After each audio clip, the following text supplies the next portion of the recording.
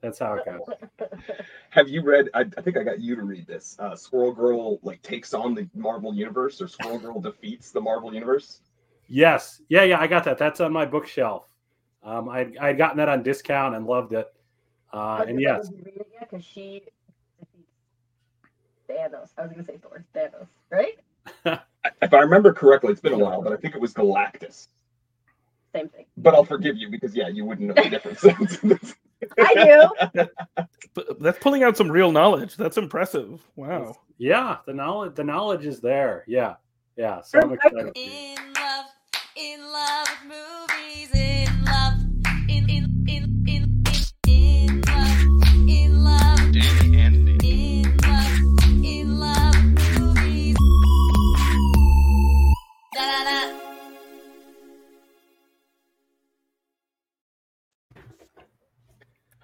Hello, movie lovers, and welcome to In Love with Movies. I'm Nick. And I'm Danny. And this is the podcast where we do what, Danny? We talk about love and movies. That's pretty much right in the name. It's a pretty good, way to do things. It's right where it is. Unlike the field of IO psychology, the name of our podcast does a good job describing exactly what it is. IO psychology, and you see some of our guests are chuckling at this, maybe doesn't do that good of a job at it, but we on In Love with Movies are happy to be joined today by some colleagues in that field that I know of. Oh, is that why you said IO psychology? Very natural. I didn't. It wasn't forced at all. Anyway, we have Gordon Schmidt, Dr. Gordon Schmidt, and Dr. Sai Islam. Thank you both for joining us. Happy to be here. Happy to be here. And they are here to talk with today about their friendship. I honestly don't know many of these details. It'll be truly an opening experience for me. I've communicated with each of them to some degree, but I don't know much about how they got to know each other. But they are here plugging a book, which is part of the reason we're having them on today. So movie lovers, you'll want to stay tuned, because I think that even if you don't like IO psychology, and even if you're someone who hates every time I bring it up on this podcast, and even if you couldn't care less what it is, you might find yourself interested in this book. So, Sai, Gordon, what is the title of your book? And give us sort of a quick, back of the book blurb about what it is. Sure, I can do that. So our book is Leaders Assemble, Leadership Lessons from the MCU. And so this book basically tries to teach empirically supported leadership concepts through Marvel superhero movies. And so each chapter talks about things like servant leadership, shared leadership, conflict, stress. And we look at the Marvel movies and talk about how they're examples of this and how they can help us to learn and get better as a leader.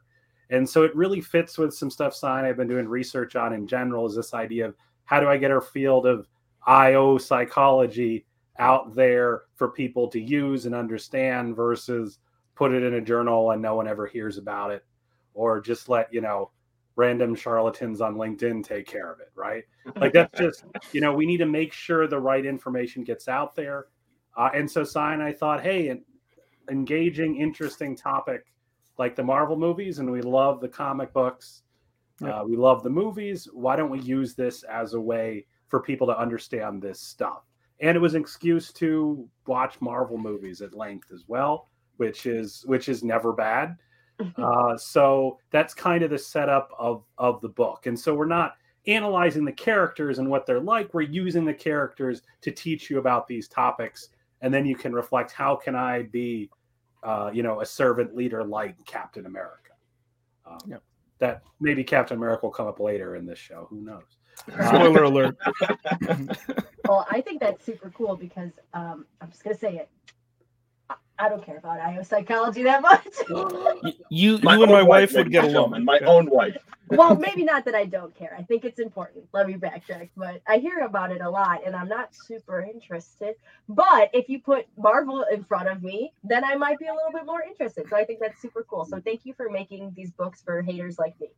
Or we make Marvel really boring, just like I maybe. Yeah, that could be. So Nick, I'm glad that you also have a wife that finds IO psychology maybe not the most interesting. My wife is a clinical psychologist, so she watches all the Marvel movies with me, but she doesn't like want to talk about IO psychology with me all the time. So My wife doesn't like either side. She doesn't like Marvel movies and she doesn't like IO. So wow, this book is not making her excited. But, you know. I feel you there. We may or may not have had the discussion, and movie lovers, we will be watching Captain America: First Avenger. I do normally like to say that, but we do skip ahead. That's the movie that we're reviewing today. My wife discovered while watching it with us this time, it was definitely the first time that she had ever seen it. Because well before we met each other, and while I think she has had to be seeing every Marvel movie since we've been together, It's a requirement, yeah. This would have been before our time, so very much in that same boat. She would not be there if I was not dragging her, kicking and screaming. So, Gordon, you're in good company as well.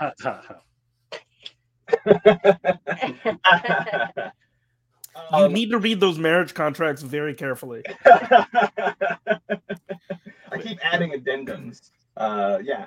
So, well, that's good. That's fantastic. Well, then, I was going to ask you all to pitch it to somebody who doesn't care about IO Psych. I feel like you did that a little bit, but is there anything else you would add? Like, let's say I'm like Danielle. Maybe I like movies. Maybe I like Marvel movies. Maybe I'm okay with them. But I definitely have no interest in leadership styles or anything along those lines, or learning about the science of the IO psychology. Why might I want to pick up your book? Well, I think the biggest reason is to kind of learn to be a better leader, regardless of whether you're actually interested in the theory or whether you're interested in the Marvel Cinematic Universe. I think everybody wants to be a better leader, and given the current events in the United States right now, we need better leaders, and I think people are looking for those better leaders. And I think our book does a great way of like explaining what it means to be a great leader through these very accessible examples in the Marvel Cinematic Universe. It's easy to kind of imagine, well, what makes Iron Man a great leader? Or what is it about, Spider-Man that makes him an interesting leader? Or what makes Charles Xavier a great leader? And to watch the movie, then you can kind of, look at it and say, wait a minute, I hear some things that I can do in my own life. And that way you're not burdened with the nerdiness of like, oh, I have to watch 15 movies in the Marvel Cinematic Universe so that I understand anything that's happening. And you don't have to read through the very exciting IO psychology research that all of us love to read. But instead, you can just take the best parts of both and kind of develop yourself as a leader. Yeah, I would just add to that as well. I think engaging examples are so important for us to be leaders because I think we get a lot of bad examples and things that aren't connected to us. So we talk about leadership as a process, the process of influence of others. And it's not just CEOs or CEOs on Twitter telling us what to do or what to think, right? It is us influencing others, affecting our lives and having impact. And so the book really takes that perspective that we can all have impact. We can all be leaders and engage in this leadership process, this process of influence. And so I think, and that's what I think is really great about the Marvel movies too, is the Marvel movies aren't, oh, we got the one CEO we all listen to and do what they say, right? It's not like that at all. All these people are heroes in their own right. They're all very talented. They all got very different opinions and way of doing things. And sometimes they bug the hell out of each other. And sometimes they can't work together. But that's a lot closer to the real world than what we see kind of in these things of just copy the 7 things Jack Welch did in 1985, right? Even if those things work, which is not what I would say probably, they're not going to necessarily apply, and you need your workforce to feel that way about you. And you're probably not the CEO of GE in the 80s, unless this is a weird time travel thing that I'm unaware of. And so we're living day to day influencing people that we're not the big boss that everyone looks up to. If anyone looks up to the big boss anymore anyways, or they ever really did other than breathless articles in Forbes or whatever, And so I think that's part of it, is thinking about how emergent leaders and people engaging in leadership. And so it's useful for anybody. You can be a student, you can be a CEO, you can be just a regular person trying to influence, your family to do stuff. Which is a little harder often than that, Gordon, because I don't think I've ever thought about that with regards to the MCU movies of like, there is no big boss. Early on, I think they kind of were starting to set up Nick Fury to be that, but then even with sort of the second Captain America, moving onward, like that already starts to become something that's questioned. So I think that's a really good point, and I totally agree, obviously, with the lesson about influence and leadership in other places. You seem like you got tickled by some ideas. didn't Oh, you? because he said you can use it to influence your friends or your family. Yeah. That's Useful. It is, yeah. You can definitely use it. I think the other great thing about the MCU is there's such a wide range of hero types.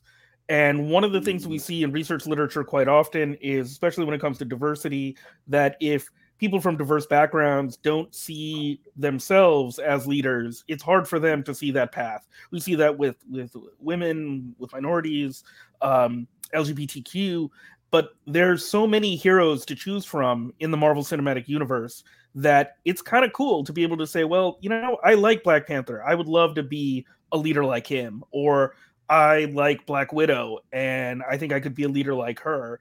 That really opens the world up, and it really opens up that conversation about who can be a leader and what a leader actually is. So I think that's a wonderful thing. And sometimes when I'm teaching, I see that with my students that sometimes they can't envision themselves. I'll never forget. I had one student tell me in an intro undergraduate IO psychology class. She told me that men should be leaders. And I kind of looked at her. I was like, I never encountered that opinion from a young lady before. I was like, well, why do you think that? She's like, well, they seem to be in charge and things are going okay. So, let them be in charge. I was like, Things are going okay. I might disagree with the second part of the statement. That was the past. This is a long time ago. This is like 7 years ago. So, Well, and also, I do think that there's something to that, and it doesn't surprise me, Sai, of like, it's not even whether you think things are going okay or not. It's like, okay, so the world isn't quite literally burning. Maybe it wasn't 7 years ago at the very least. But just the idea of like, well, I've never seen anything else. So why would I think that there's anything other than men to be leaders if I've literally never seen anything? Exactly. White men. Yeah, more specifically and more often. But so the idea of different, but not only different faces, but also different styles, I think, are even more represented in the MCU. And they're making more, right? They just introduced, the movies just introduced America Chavez. Latina and that's true. Yep. And who else? You were excited about another one that's coming on the Disney Plus shows. She-Hulk? She-Hulk. Yes, and you might be. That wasn't the one I was thinking of, but yes. Who? Oh, is she gonna remember? I have COVID, guys. It's not working very well.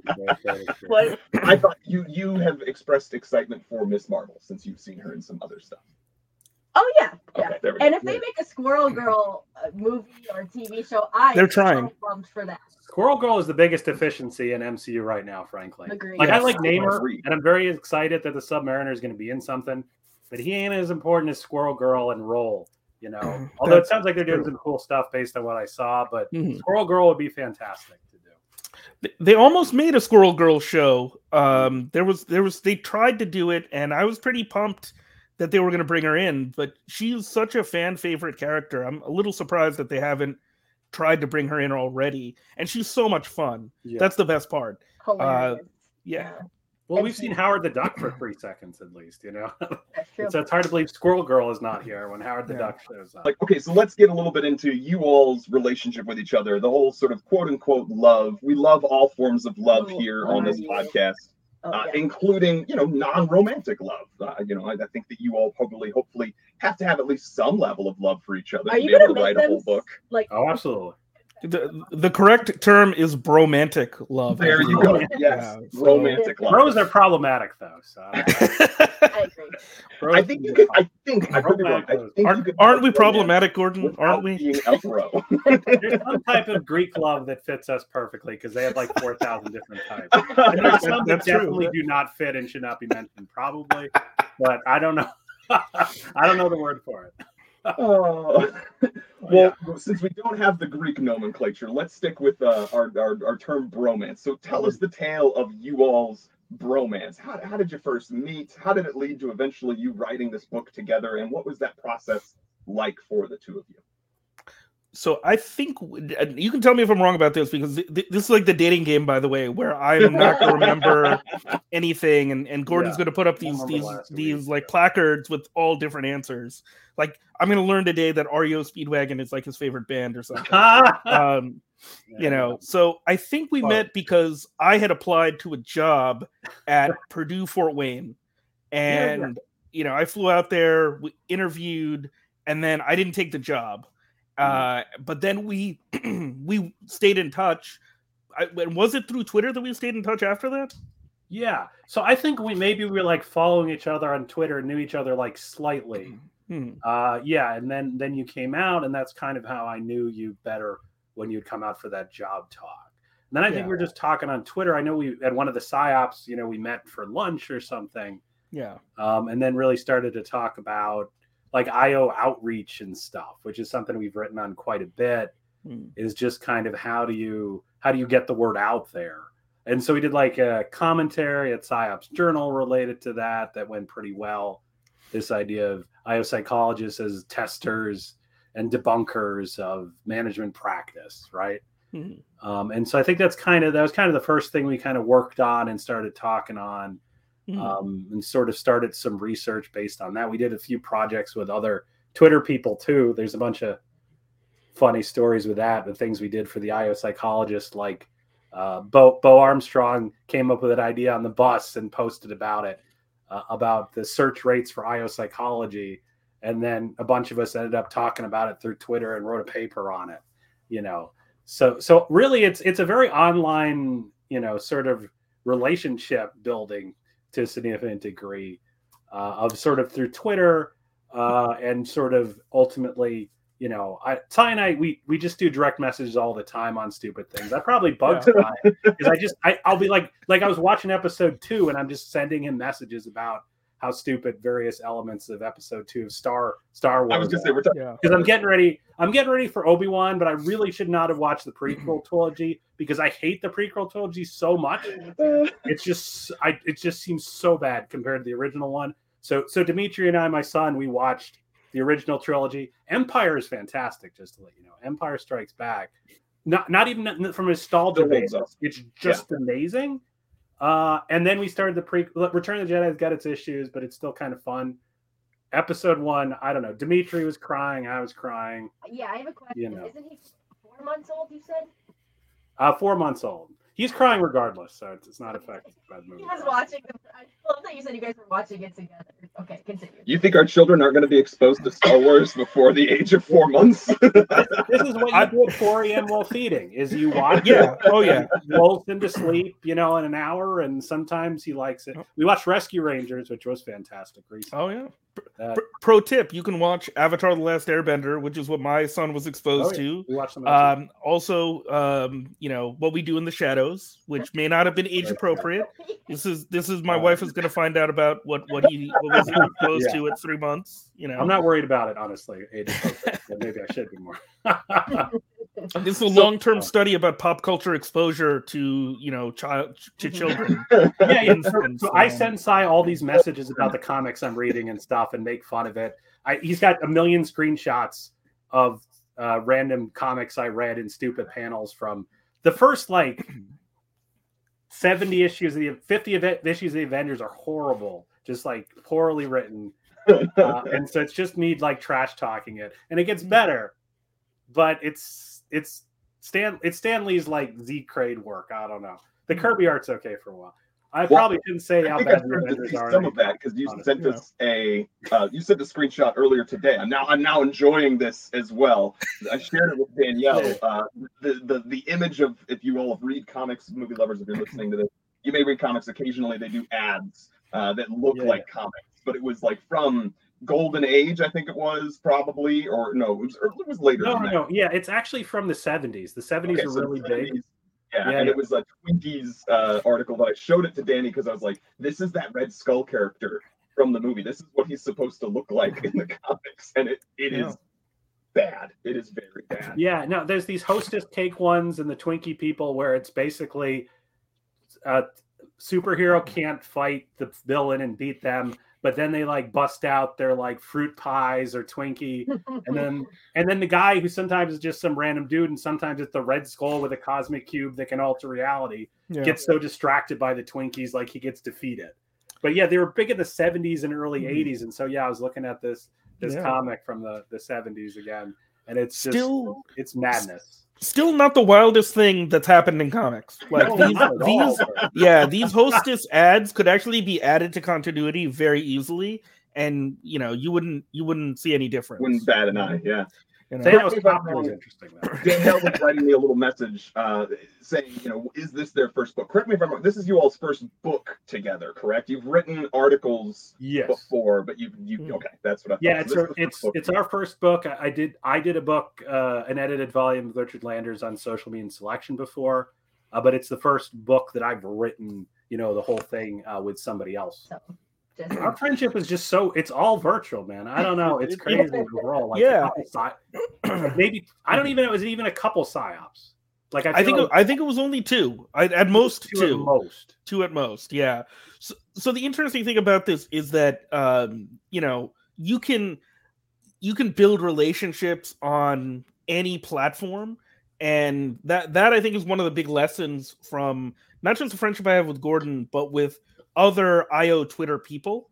The IO Twitter community is really cool, and I remember I want to say Dr. Lisa Kath mentioned this to me once, that like Twitter is a cesspool, but I don't know how you're able to make good relationships out of it. And I'm like, a lot of it is the energy you're putting out there.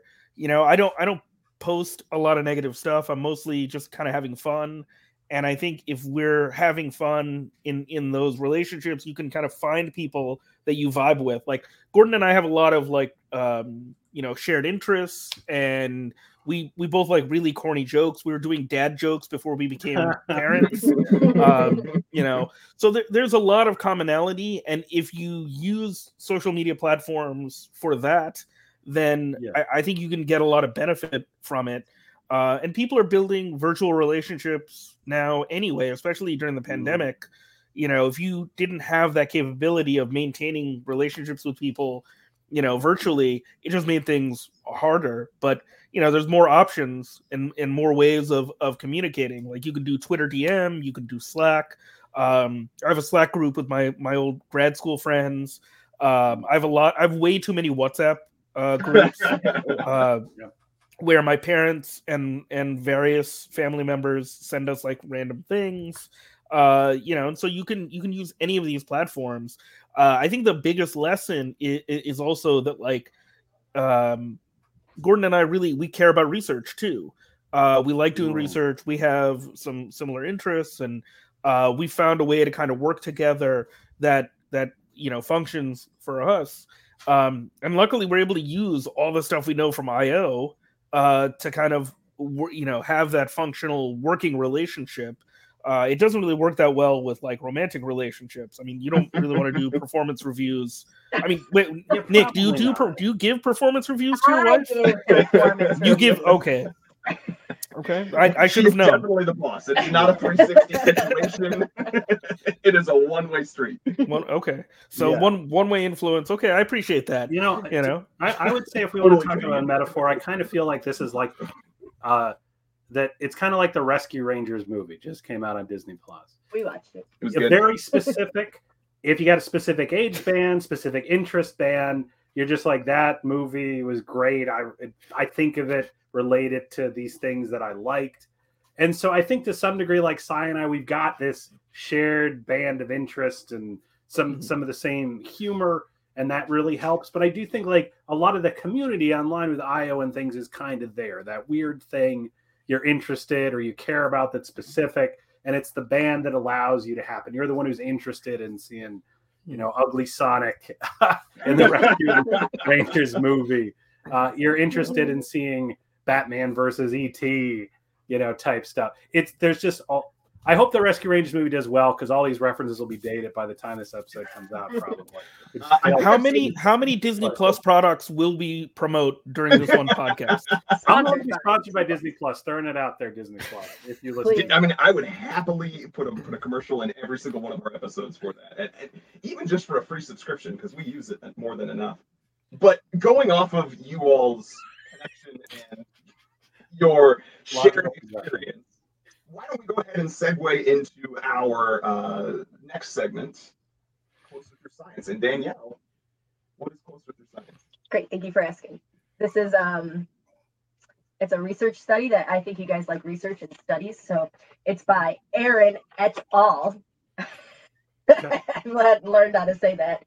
That means there's more people. There we go. And it's a research study that's done by just asking strangers these questions, and then scientifically they get closer together at the end of the study. And this was also seen in a lot of movies and TV, like The Big Bang Theory, how Penny and Sheldon get closer together. So we always ask our guests some questions so we can get closer to you. And like Nick said earlier, we're running low on questions. So the more you get down the list, the deeper they are. Okay. Hello? All right. Well, back to Closer Through Science, though. Oh, yeah. My very serious topic I was talking about with Aaron et al. Very good. Very good. We really appreciate that. I tried to pick one that I think that you two will be able to answer, and maybe even answer quickly with some humor if you want to. So be as deep or as prolonged as you wish, but we will ask each of you to answer this. And movie lovers, please share your answers to these questions using the hashtag Closer Through Science on social media platforms to let us know so we can all get closer together. But Cy and Gordon, of all of the people in your family, whose death would you find most disturbing and why? Yikes. Wow. This is the least difficult. I think this is a fun time. And they can't already be dead, right? So, correct. Quick question. Am I the one who killed them? Was it your fault? That depends on how you interpret the question. That is part of getting to know each other, is how you choose to intake, digest, and then regurgitate the answer to this question. Most disturbing. I gotta say, once you become a dad, I think that spot gets taken up pretty quickly by your kid. Actually, I will say this. So, just because I think this is interesting, I've been thinking about this quite a bit. In terms of like death, and being disturbed by death. Definitely, if it was a family member, definitely my son. But there is something in, as kind of as a religious Muslim. One thing that you kind of come to terms with, and this is also maybe a Zen Buddhist idea as well, is like you don't really own anything, and you don't really, nothing truly belongs to you. So like you think that my kid is my kid, I'm going to be able to keep him safe all the time, and they're never going to interrupt me during podcast appearances. You think all of these things, but really, you only have your children. You only have your family members for a certain amount of time. Like you don't even control when you get to check out. So what that does is it imbues like everything when you think about that often enough that like, oh, I don't know what tomorrow's going to bring. I'm not sure, when I'm going to lose these people. It makes your relationships a lot deeper.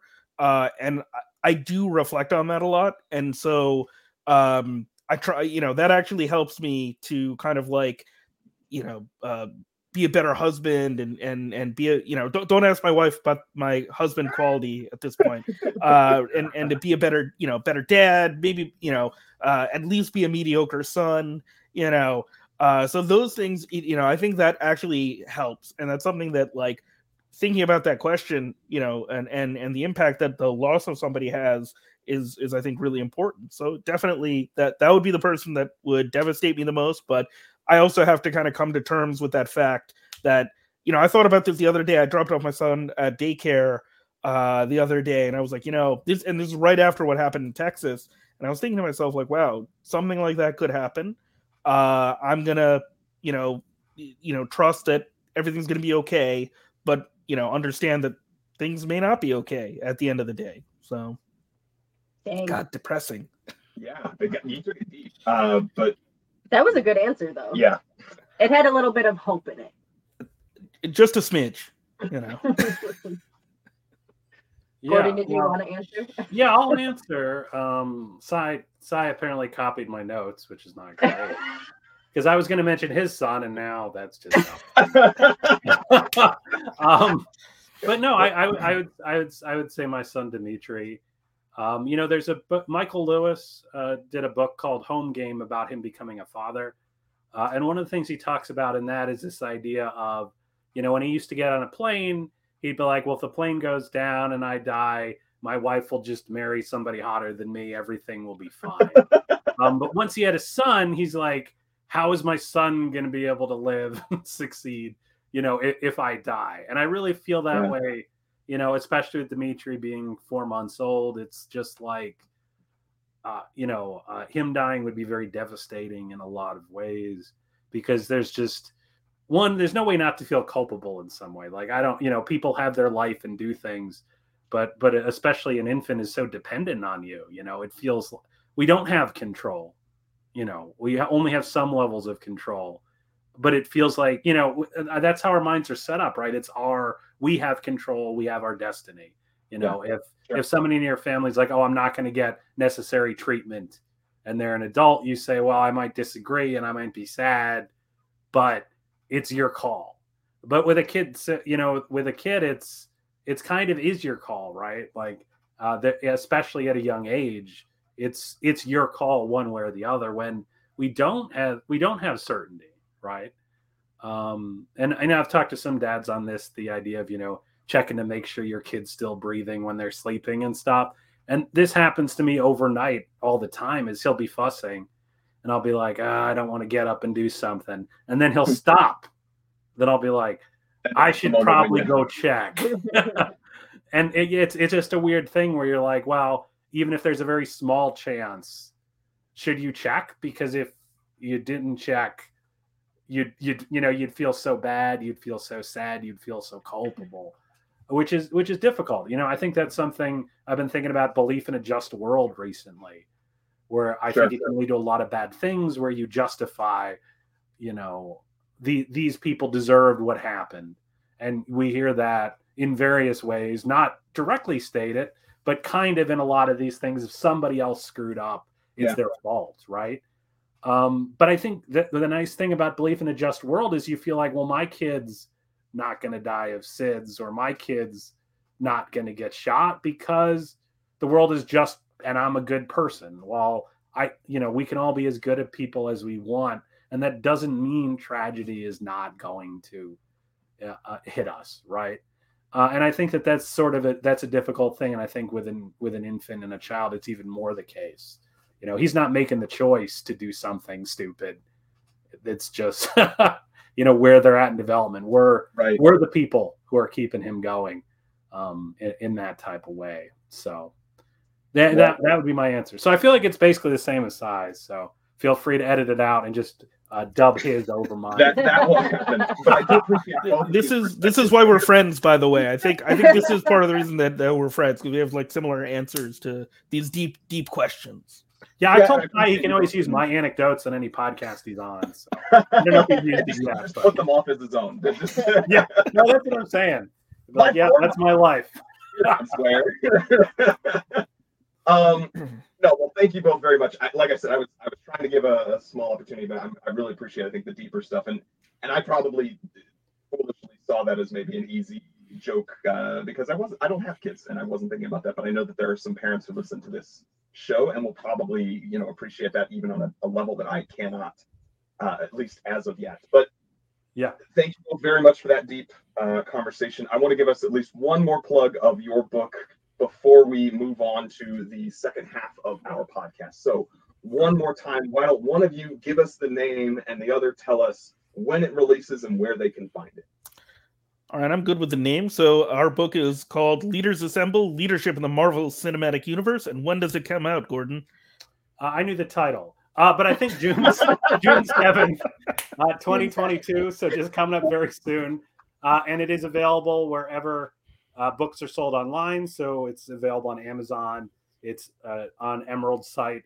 We found it on Walmart.com. I didn't really know they did stuff like that. But also most booksellers, it's out there to pre-order, both in there's Kindle version, electronic, and physical book. And I have already ordered my Kindles, and I'm expecting to be able to use this broadcast voice when you guys do the Audible version. So you've got.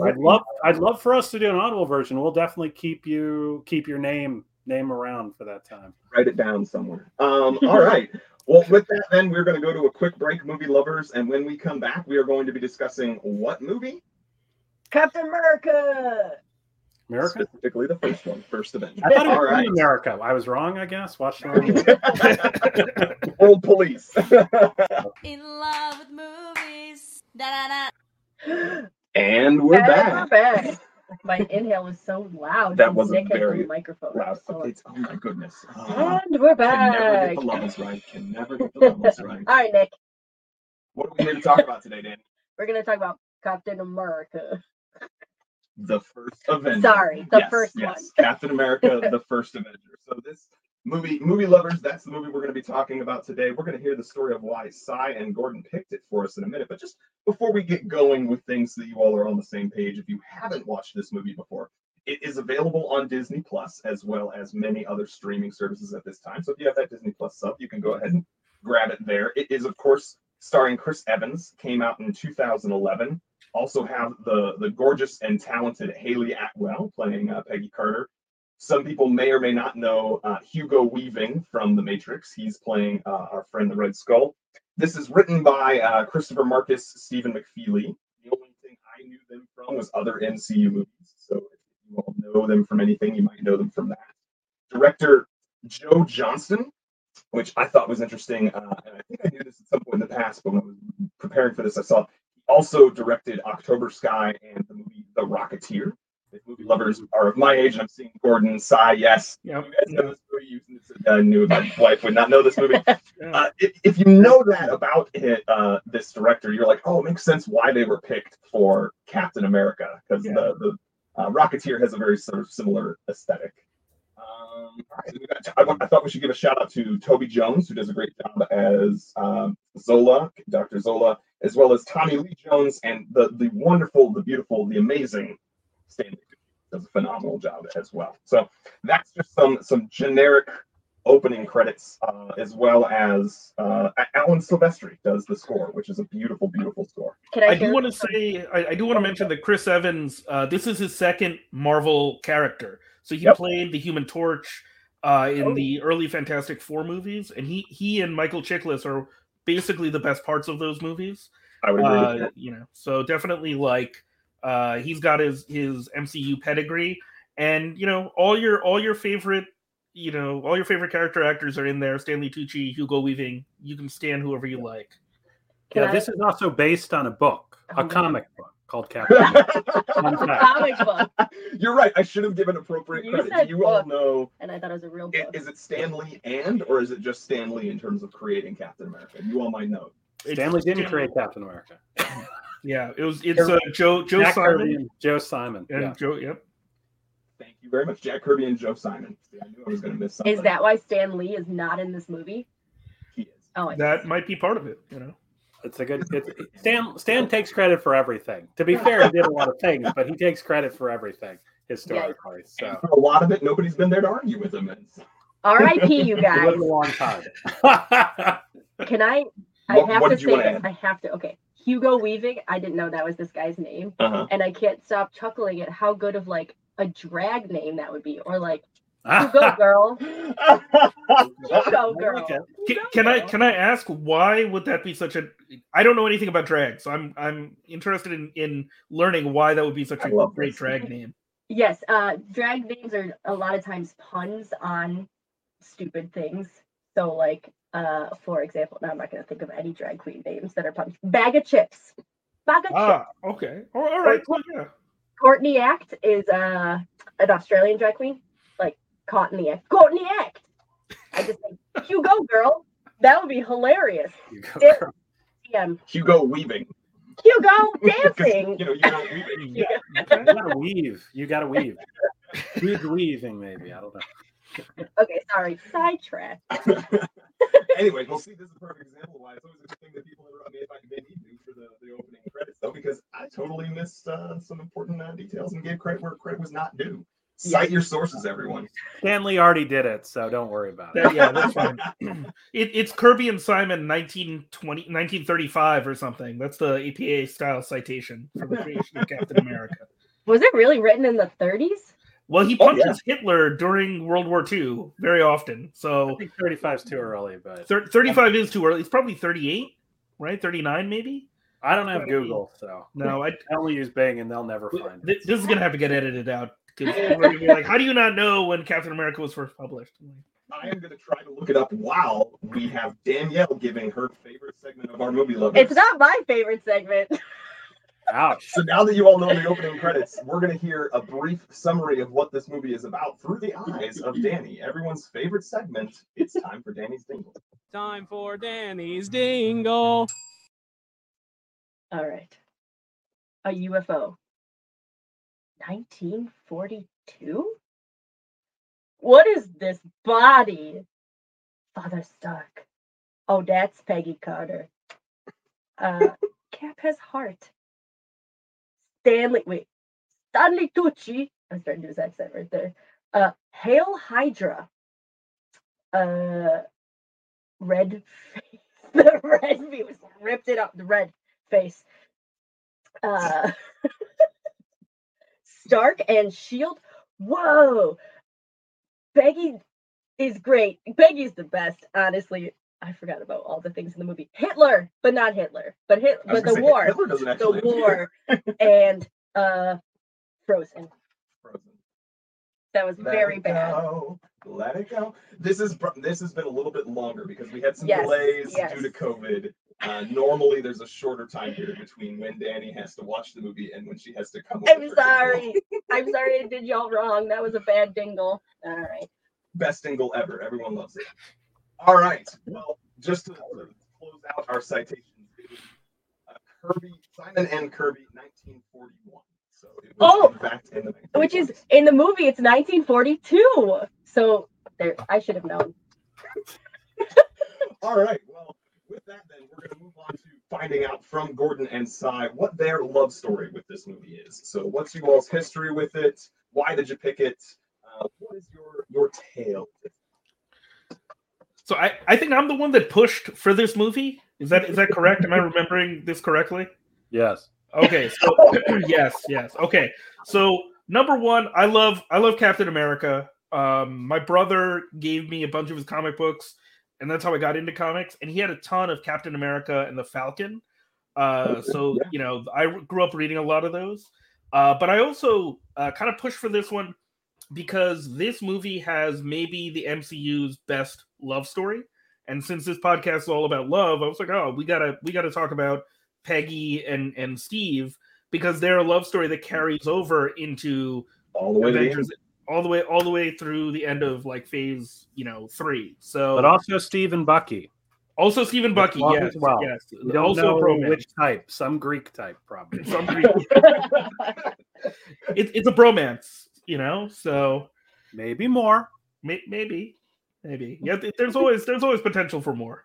But I definitely thought that this was a really good, good example of the MCU.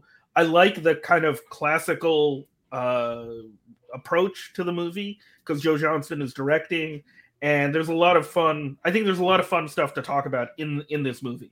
So I think that was why I pushed for it. Gordon, why did you accept this as a choice? And why did you hesitate? Yeah, I think so. I think it's an interesting movie to talk about here. I do agree with a lot of those elements that Cy said. It's also one of the early movies in this whole thing, and I feel like those movies are really interesting now because they hit a lot different. Mm-hmm. And that's one of the things I felt with this movie is like it's very hard to judge is Chris Evans a good Captain America because he has been a good Captain America across 4,000 movies since this movie.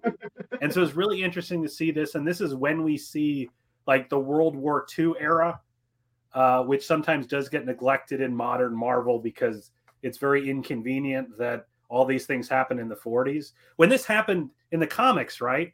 He disappears in like, in theory, in like the late 40s, in the mid 40s, and then he's back like 16 years later in the 60s. So like he's like, everyone I know is kind of older by 20 years. Not that he doesn't wince a lot in the comics on it. So it's really interesting to think about it now where it's a long time, right? It's like 70 years later or something, as I think Nick Fury says. And so it was really interesting for them to kind of look at this period because in the comics, it keeps getting kicked forward. Cy and I have talked about that, where Nick Fury is going to, because Nick Fury in the comics was around in World War II.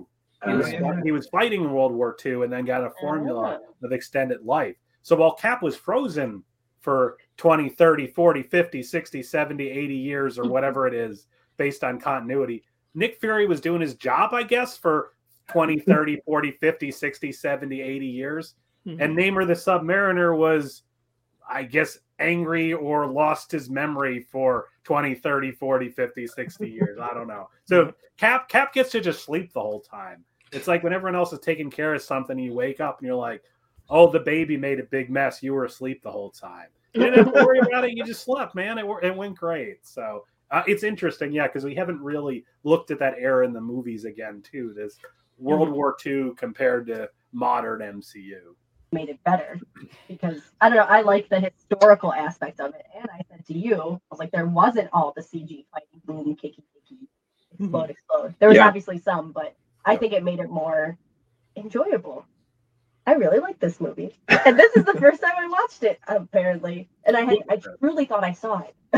But what did you think about what parts of the movie do you really like?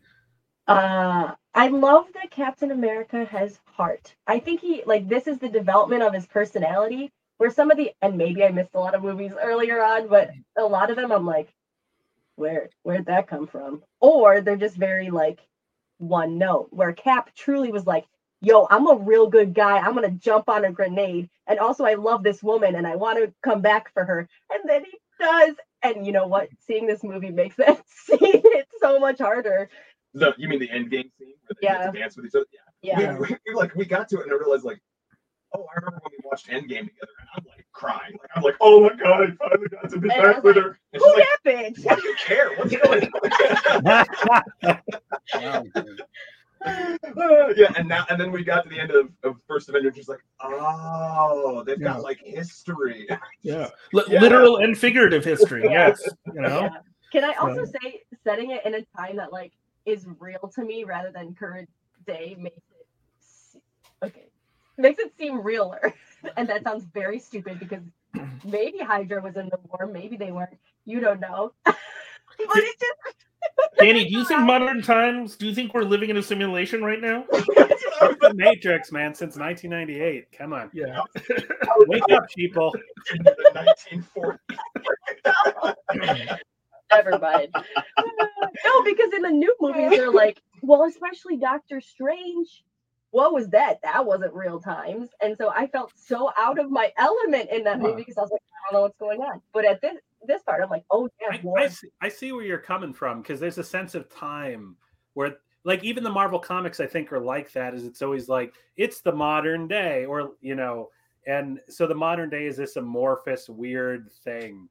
That to some degree, futuristic stuff like Star Trek has more of a sense of time because it's the original series is we got dials from the 60s. Obviously, this is 1960 pretending to be the future, right?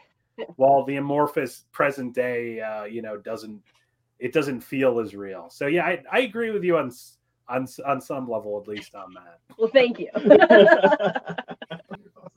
I identify a lot with because I've always been about the Supermans and the Captain Americas and the idea of you mentioned part Danny, or just the idea of it's not him being big and strong that makes him win. Not at all. In fact, yeah.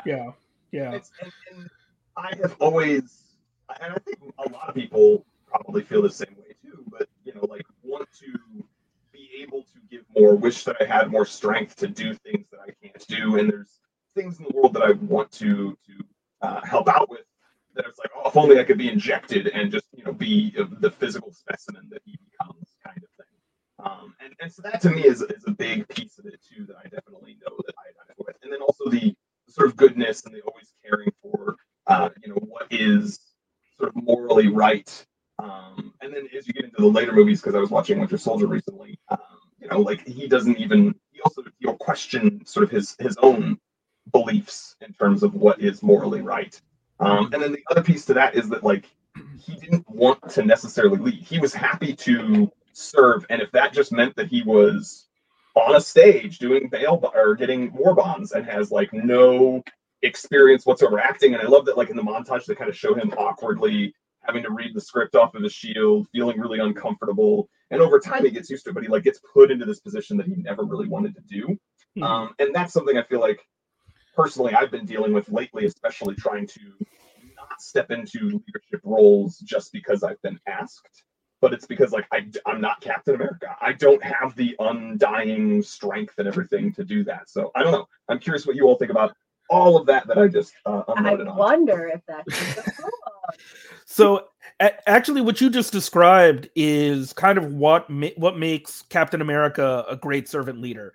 Danny mentioned this earlier, that he's the one that jumps on the grenade, and that's always what is great about Captain America. And part of the reason I'm really happy that we got to write about Captain America as a servant leader, I think there's a lot of writing about servant leadership that doesn't really serve the theory very well.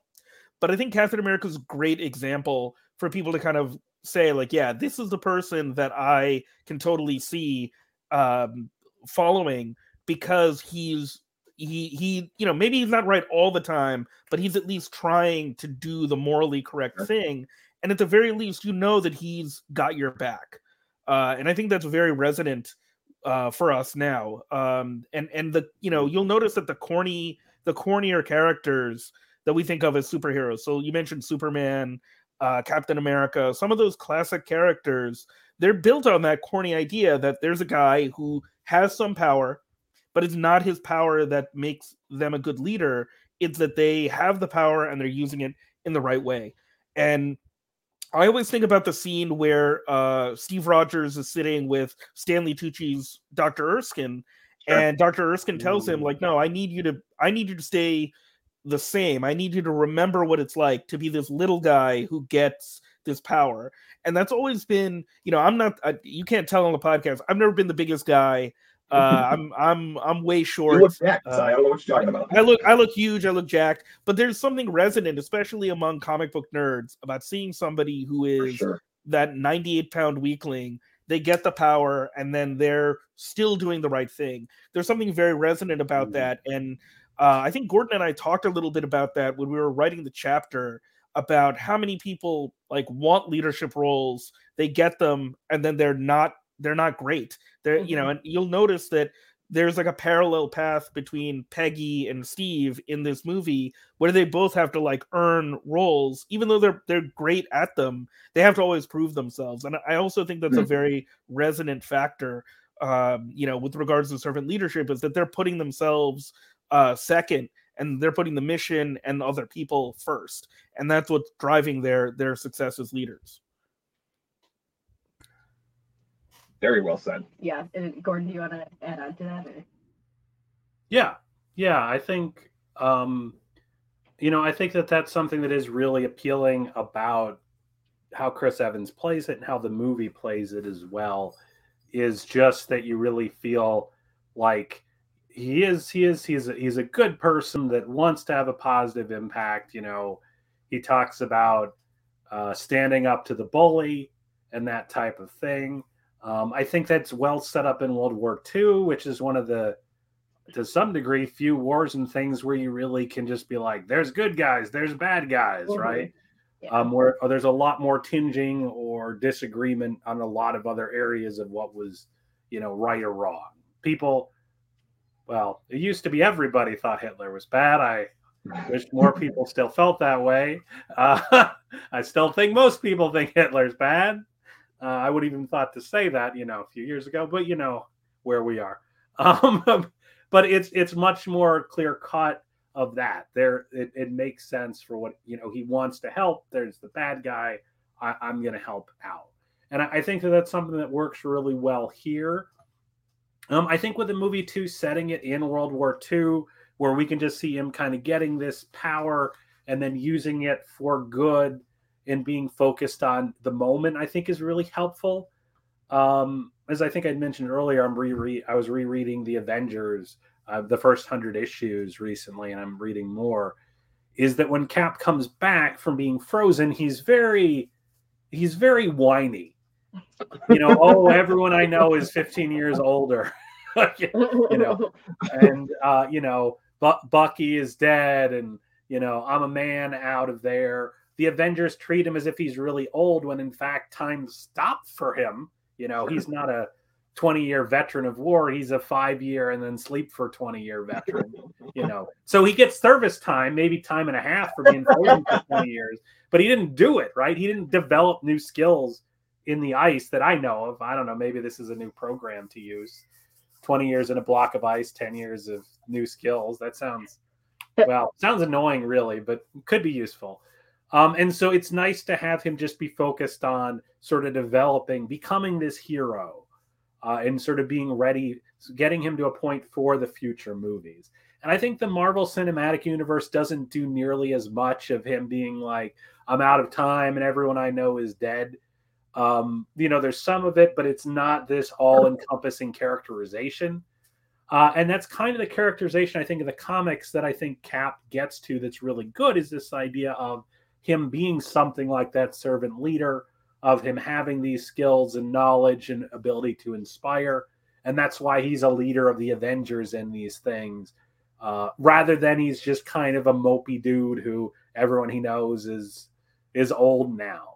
To me, that's not nearly as interesting as kind of him as a good person struggling with things and inspiring people and really, trying to have a positive impact, which I think is, more important and valuable. Most of us will not be frozen in a block of ice for 70 years, maybe 20.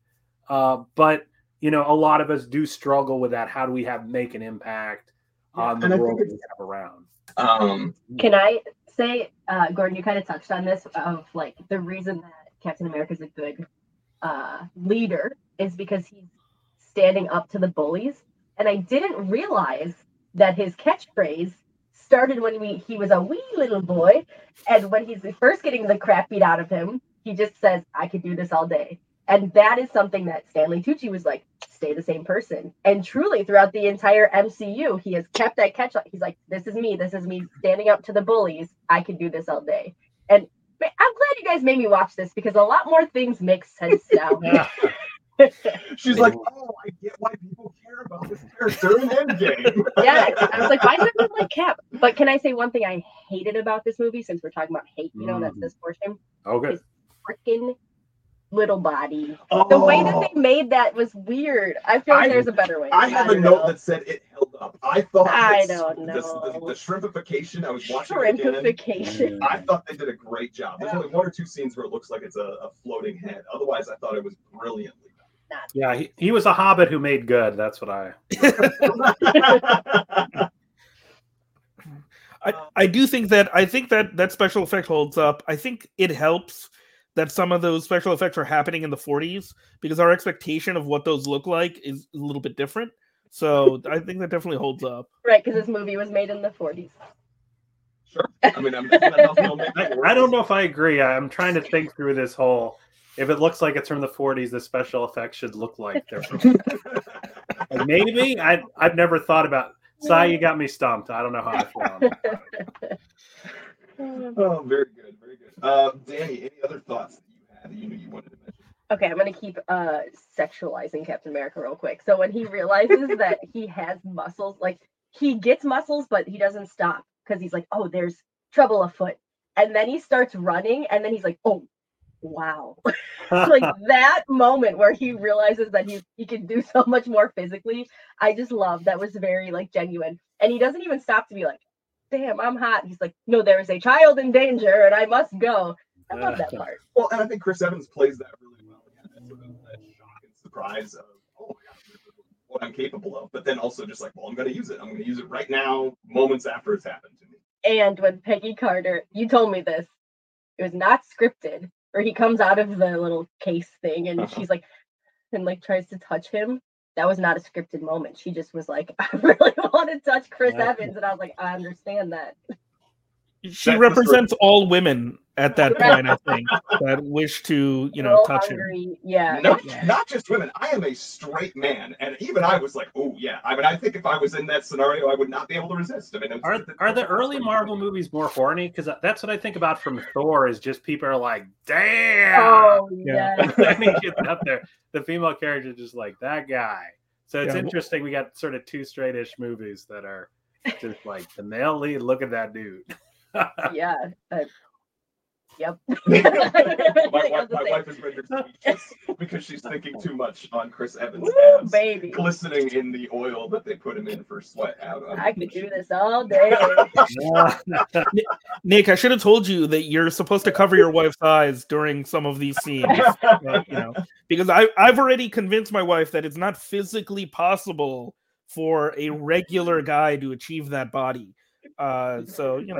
He said the first Chris Evans with a CGI being smaller is a real person. The rest is all everything else has been CG since. No, I've missed that boat. Movie lovers, fans of this podcast have probably heard me tell this anecdote too many times, but the 4K television, the way I got Danny on board to understand why I was excited about the detail was Thor Ragnarok. And I had watched many movies, and she's like, whatever. And then we watched Thor Ragnarok on Ultimate HD, and she went, oh. His arms. I get it. Sorry. It's all right. I did think there was some fun stuff in here, though. I like some of the writing. I think we kind of talked about this a little bit already, but the character development, I think I forget how much and how good, and this is where I think the MCU succeeded. The character development that's done in a lot of these early pieces. Like, there's a lot more to it, and as you've said, Danny, like, they kind of do that in the one movie. And then they assume that you have seen it, and most of what happens to him in future movies doesn't matter as much to you unless you have already seen his movies. Yeah. Or read all the comic books. And Gordon keeps talking about how you said 50 bad ones. I'm good for you for sticking with it. They go by pretty quick. It's not like reading a novel. So luckily, bad issues go like that. Bedtime reading, and I just send Cy all the stupid panels. It's actually more entertaining than you would think. Like, some of the stuff from the 60s is like, wow. Other characters, I mean, you guys mentioned Bucky. I didn't know the importance of Bucky.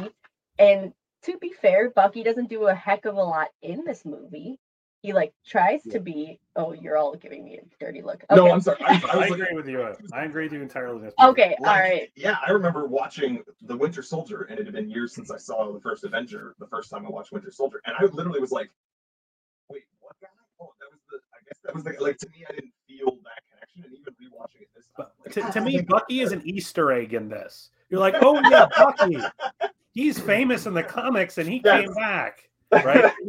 He has no value in this movie. Sorry, Bucky, from this movie, but I don't care about the character, really. He's very average. He's good looking, but then he gets real upset because he's like, well, I'm not the hottest one in the room anymore. And then he jumps off a train. He jumps off a train. Yeah, it's true. I mean, not being the hottest one in the room is a common problem that I've experienced. So I understand wanting to jump off a train when that happens. Very relatable. Very relatable. Like, where's the exit? Sure, the train is moving, but I'm getting off now. I actually one of the biggest changes that they made is in the comics, Bucky is a teenager, and he's like one of the teen sidekicks of the time period. So one of the best things that they did was they aged Bucky up and made him a soldier before Steve becomes a soldier. So I think that's really good. But they plant the seeds of that bromance over time, and it starts in this movie. So they have good chemistry together, I think. Yeah, I mean, you do see that he wants to help Bucky. Bucky wants to help Steve. He's the only one that's still nice to him, even though he's a little guy who can't get into the army, and he's tried so many times, and that again shows heart, because he's like, I'm just gonna keep changing my address even though it's illegal because I want to help. He's got that grit. Yeah, he was fine. Bucky was fine. Let's see, what other notes do I have? And I don't remember who said it, but you said this was the best love story in the MCU. I concur, because the ending it's truly heartbreaking. because you're like, you feel their love and their chemistry so much. Their kiss when they're in the moving vehicle, and then Tommy Lee Jones is like, "You're not getting a kiss from me." That was a great line. Yeah. Or I'm not kissing you, or whatever he said. I laughed. But yeah, then they love each other so much, and he promises to come back, and then he sacrifices himself, allegedly. Like a good servant leader.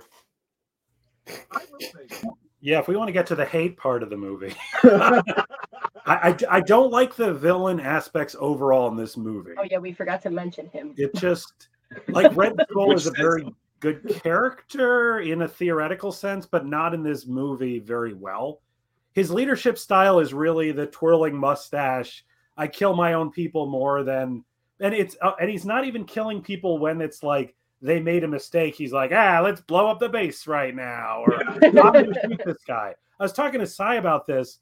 They've got this movie where the Nazis come and they're like, hey, why do you have this map where you're going to bomb Berlin? And he's like, ha, we are going to bomb Berlin. And then he kills like his Nazi handlers, and then some large number of months pass and nobody cares or calls them out. Like, there's no reason for that scene. It doesn't help anything. Yeah. But it's just way over the top. I don't know. There's a weird distancing of trying to distance the Marvel Nazis from the Nazis, because the Nazis are bad, while Red Skull, I guess, is a cool dude who just wants to kill everyone and take over the world. Like, it's just weird to be like, oh, don't worry, he doesn't really like Nazis. He does care about racial purity and just the Red Skull, but he ain't a Nazi. Don't worry about it. Which I don't know. I'm not sure why that's their belief structure. That's basically what you're getting. I always thought that they were trying to show that he was worse than the Nazis because he just indiscriminately killed them. That was always my take, and that made me uncomfortable. I was like, my feeling always, if you kill Nazis, you're the good guy. So Red Skull has to be a good guy. It's a weird thing to feel, but yeah, his face reveal was wild to me because he gets hit in the face and then just a little bit of his red eye. I thought that was cool, and I was like, that's gross. And then he peels his whole dang face off, and I said, oh, that guy was in that other movie. That see what I mean? He was on the cliff. He killed Black Widow. And also that was, did anyone else get Star Wars vibes? Very much like they're on a bridge, an electrical bridge, a metal bridge, and there's like red stuff underneath, and then he's like, yeah, I am your father. I remember you saying something like that to me, and I did not feel it at all when we were watching. Going back to the end, it's truly heartbreaking, but it was very reminiscent of Wonder Woman. Oh yeah, like the same ending. Yeah, and I was sobbing in that movie at the end too. But I think I remember telling you that, and you were like, "What? How? I don't remember seeing that in the Captain America movie." And now I know why you didn't remember it.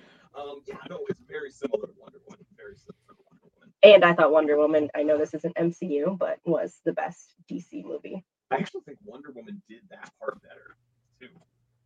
Fair. That is a spicy hot take. I think I don't think Wonder Woman did it better. I think Wonder Woman has some really good qualities to it. I think they do some of the fish out of water stuff, comedy stuff a little bit better. But I think Captain America owns that moment. That ending moment, because they set it up really, really, really well. Like, especially because Steve Rogers is such a nerd. Like, he doesn't even know how to talk to a woman, right? And he finally has a shot, and you're just like, he's not gonna get it. He's not gonna make it. And then the reveal at the end is like, well, even in the tag when he's revived, the first thing he thinks about is being with this girl. He's like, I had a date, and now he doesn't. So it's very, that part of it I think works a little bit better than in Wonder Woman. Well, because Captain America survives, though. Chris Pine. Well, we've seen Wonder Woman 84, so depends on where that's you not take that. that movie's not real. We don't talk about Wonder Woman 1984 here. We don't talk about. Yeah, we don't. Totally agree. In my head canon, it doesn't exist. It sucks. Anyway, Gordon, Sai, is there anything else you sort of were just dying or really think about every time you rewatch this movie, or something that struck out to you this rewatch about the movie, something you wanted to bring up that we haven't brought up yet? I think there are a couple of things that I really thought about a lot while I was watching it this time, or things that stick out. Number one, for a soldier, and a character that's often characterized as a soldier, Captain America is not very good at following orders. So I think they capture that part of it very, very well, where he follows some orders, when he's not really sure what he's supposed to do. He's like, yeah, sure, I'll do this, Hollywood musical thing for a little bit.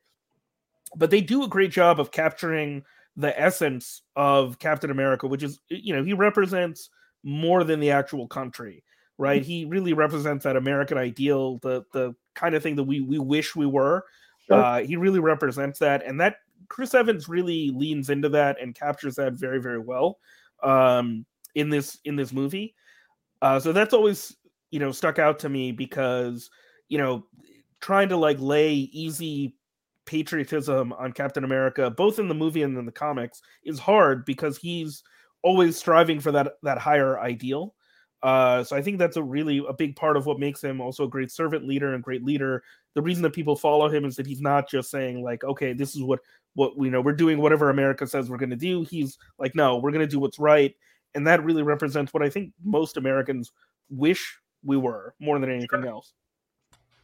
Go ahead, Gordon. Yeah, for me, just watching the movie, just thinking of the lens of IO psychology and leadership was even more salient this time than the first time I saw it. But one thing I really thought about was training in this movie, because he goes from he gets jacked, he's got the muscles, right, and then he does the USO shows that are physical, but they're not related to tactics or fighting. And then Bucky gets captured behind enemy lines, and he's like, hey, I've had no training in fighting, no training in tactics. I'm going behind enemy lines and breaking everybody out. I don't know if I'm immune to bullets or anything. Who knows? I'm just going to do it. And to me, that just felt, this time it really felt like, this doesn't make any sense. Because in the comics, it's like, oh, he's fighting. But he doesn't really have experience, and then he does this big thing. Which to me, it would have been good to be like, oh, well, he is training or he's doing this. And we do act a lot like Cap is like a great military mind. Sure. But he doesn't, especially in this movie, he doesn't do a lot of military stuff. There's some montage after he does this big breakout, which again, he's not prepared for. So maybe he gets training. But it's just kind of interesting thinking about the importance of training and experience, where even if you've got the power of Captain America to be like, he's got to infiltrate a base, get in there, break in, get the stuff, get people out.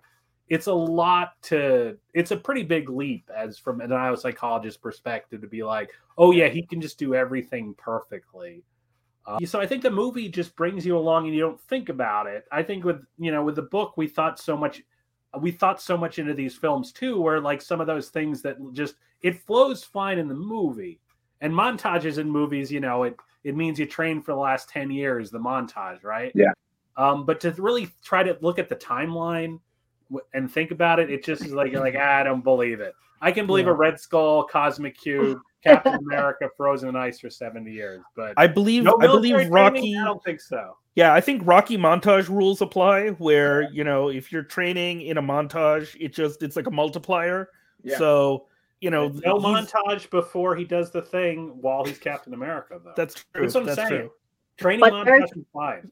There's a case. They put him in that metal case, and we don't know what happens in that case. That's where everything changes.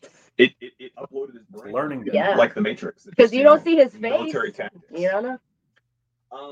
Yeah, the only other thing I just wanted to touch briefly on what Sai was saying, because I think that if you watch the new, and it's got, I don't think it's as good as some other shows, but the Winter Soldier and Falcon show, Falcon and Winter Soldier show, they have a character, U.S. agent, and I think I've heard or seen this comparison before, that character was created essentially to be what the U.S. is, whereas Captain America is what the U.S. wants to be or thinks it is or strives to be, and I think that's just such an apt comparison, especially in the society that we have today. And we should always be striving to be the better, striving to be the servant leader, striving to be the Captain America. But with that, I unfortunately, all good things must come to an end. So we need to get our heart ratings and whether or not you two would renew your vows. So the heart ratings, I at least try to have relatively objective 0 to 5 hearts in terms of your quality, how good you think the movie is. And then the would you renew your vows is a little bit more subjective. Like, would you revisit this movie? Do you think you're going to watch it again in the future? So I will go ahead and go first since I'm talking too much. And I'm going to give it, I think I'm probably going to give it 4.5. While we were talking about it, and Gordon, you've convinced me on some of the things that are maybe holes in it. I was waddling before between 4.5 or 4.75. I'm going to give it 4.5 out of 5 hearts, but I would definitely renew. I am certain that I will watch this movie again, probably with my future children, and also just at some point before I have them, probably. Danny? Yes, I will also, no, I will give it a 4 out of 5 because it's not my favorite Marvel movie. Ant-Man. Gordon, I know you liked Ant-Man. Great movie. I love Ant-Man. Best Ant-Man Marvel number movie one. there is.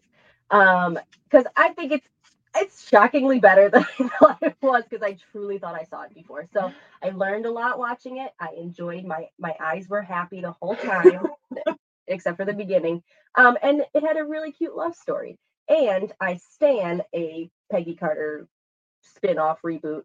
We know that she exists in another universe. I still would like her to be Peggy Carter somewhere. There is a series, although it is not largely accepted as true MCU canon, but Agent Carter was a very good show, especially the first season, in my opinion. Oh, is it the same actress? Yep. Oh, never mind. I'm gonna show her that. Gordon, what would you give it rating and would you renew? I was thinking about 3.8. You know, I think it's he didn't pick this movie. I think it's a little below 4, and I don't round up. The students you got to round up, they'll eat you alive if you don't round them up. But I think the movie. So I think it does. Chris Evans does a great setup here. Peggy Carter is great. I wish the villain story was better because I don't think the villains are bad actors. It's just kind of story wise, it's a little weird to me. I think the setting is really cool, and I would like to see more of the setting in various ways as well. Things like Tony Stark's dad and all of that is pretty interesting. And so it's an interesting area, and it's a very specific film. I think this is a Marvel film you remember because it's unique and doing its own thing, while movies that might technically be better just wash together more because they don't have that visual hook on it. So that's what I would say. All right, I think so. I will go 4.8 on this because I'm a sucker. Yeah, because I'm a sucker for the classic heroes. So I like Superman. I love the Rocketeer. So I'm also in the bag for Joe Johnston. And generally, I think I'm pretty easygoing on Marvel movies because I remember an era when these movies were not nearly as good as they are now. So I'm very appreciative, but I also think this movie gets hurt by the fact that the Cap movies are way better on average. Winter Soldier I think is very, very good. Civil War, which I have some issues with, is very, very good. If anybody told me in 1998 that that the best movies in the Marvel Cinematic Universe were going to be Captain America movies, after seeing the Roger Corman produced Captain America movie, I would tell them you're out of your mind. But these movies are way better than they have any reason to be. And I really think that First Avenger kind of gets diminished because of those other movies. And I do think that this one, for what it is, does a really great job. I think there are some pretty great sequences. So, for example, that montage is awesome. I would love to see another whole movie where he's just fighting Nazis and Nazis, Hydra, take them all out. Let Captain America run wild. That would be great. And I think the central performances are very, very good. And I think there's some things that are real, kind of janky about the movie a little bit. Villain plot is not great. I really do feel like they wasted Hugo Weaving, despite his epic German accent. Right? Yeah.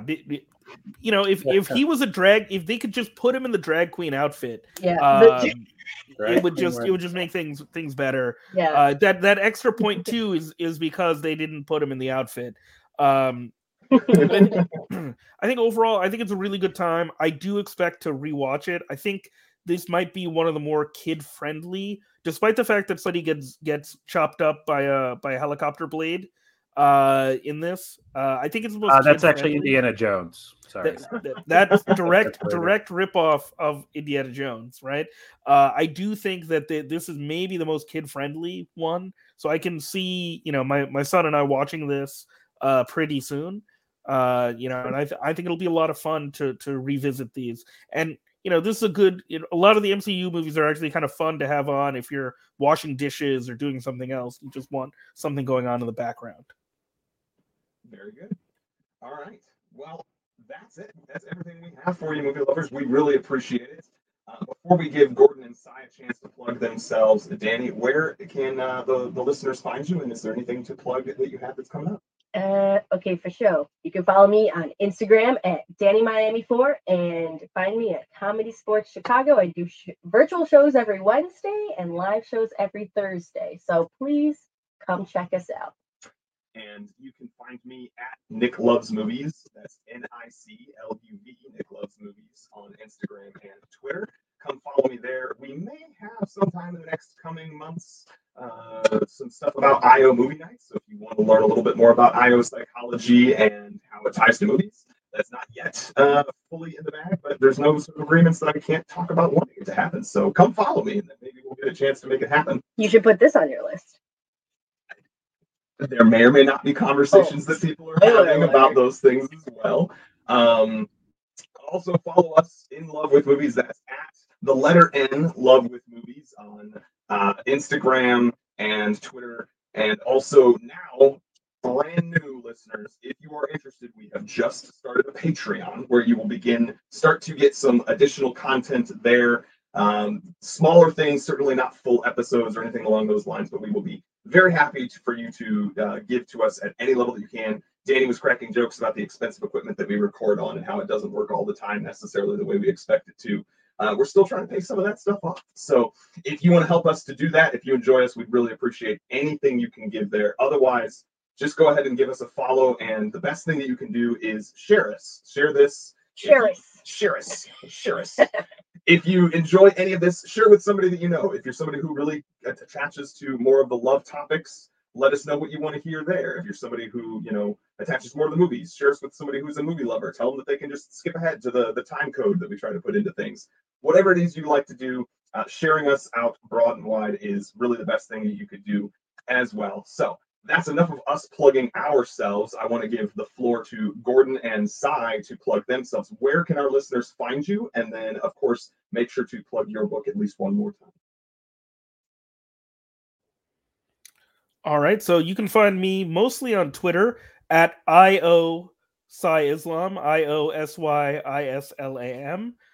You can find me on LinkedIn, linkedin.com/IN/SISLAM. Though my content on LinkedIn is pretty boring, I'd say. I don't really use Instagram very much, but you can also, check out my consulting company's website, talentmetrics.io. I blog there occasionally, and you can learn a little bit more about our book, Leaders Assemble: Leadership in the MCU. If you go to Amazon and type that in, or if you want to use, we have a tiny URL for that, so tinyurl.com/Amazon MCU, all lowercase, so you can get that directly. And we'd love for you to check out the book. Tell us what you think. If you get a chance to read it, please reach out to us. We would love to talk about it. I don't know if everybody can tell, but we're really passionate about it. Gordon? Yeah. So I think Cy hit the book pretty well. Certainly, if you've got questions on anything, or you want to read it in your book club or buy it for your series of libraries or your 50 million friends, feel free to reach out. We can probably get you some help with that. On Twitter is probably the best way to find me. My Twitter ID is at IO Psychology. That is why you sign up for Twitter early, because then you get the whole name of your field. I was about to say that's impressive, my friend. I always have that. It's a pretty big flex overall. But it's a pretty good handle to have. I am on LinkedIn as well. Feel free to add me there. I have relatively normal LinkedIn content. I've got more fun content on Twitter nowadays because I'm connected with a lot more comic-y people, which is interesting. Context collapse, cross things now that comics are both my fun and apparently professional is interesting. But so feel free to connect me through there. The other thing I will say is that Cy and I are working on a second book that's about Avatar: The Last Airbender. Oh, that's and awesome. Leadership, which is a fantastic franchise for this. And you'll learn about a concept and we'll connect it to a particular episode. So read a chapter, watch the episode, very easy to do. Some of these MCU movies get along, but it'd be very easy to pop these two things together, read a chapter, watch an episode. So we're very excited about that. It's going to be a lot of different focusing more on balance, cross-cultural leadership, and things like that, which I think is going to be a lot of fun. So we've been working on that. For my research is mostly up on ResearchGate as well. If you want to look at anything too, I do a lot of stuff on leadership, the future of work related topics, corporate social responsibility. And I love sharing with people and talking about it. So feel free to reach out if you have any questions or, if any consulting opportunities, anything you need help on, feel free to do so. So I think those are the things I'm hyping at the moment. So love it. And I will say thank you for bringing up you all's next book that's coming. I hoped we were going to get a chance to plug that. It is coming out sometime in the future, but it's worth noting that is because this is all part of a series of books by Emerald Publishing. There's a Star Wars book, there's a Middle Earth book, and there's a Harry Potter book. Harry Potter book's coming out very soon. No, it came out already. I don't think I knew about the Harry Potter one. Very soon then, because it's out. The Star Wars one. Obviously, I pre-ordered you all's Marvel one. So, listeners, if you're into these topics, or maybe you identify one of those other fandoms more than necessarily the Marvel Cinematic Universe, hey, check out one of those other books as well. They're not all written by Cy and Gordon, but they're in the same type of vein in terms of leadership stuff. Yeah, they're fantastic books. Yep, they're very good. They're well worth reading. The Leaders Assemble comes out about a week, maybe 10 days after this episode will be released. So if you're listening to this, movie lovers, that means you can go pre-order it right now. We will provide that tiny URL, and otherwise, go ahead and just Google Leaders Assemble, and I'm sure you'll be able to find where it's available to purchase near you if you're listening more than 10 days after this is released. So with that, we love you, movie lovers. I love you, Danny. I love you, Nick. And we love you, Cy and Gordon. Thank you so much for joining us. We really appreciate it. Happy to be here. Thanks so much. Thank you for having us. I could do this all day. But fun. In love.